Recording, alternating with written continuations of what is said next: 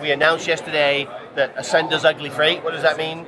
A typical broker or carrier, once a week or so, will get asked to move something really weird, that doesn't conform to a typical truckload. So somebody will call them up and say, hey, Mr. Broker, can you move a fairground ride, or can you move a 50-foot neon sign for me, or whatever it is, a World War II helicopter. So that's what those guys do at UShip. And so we built an interface to allow, we call it the ugly freight button. So if you've got ugly freight, you press the button and they will handle that.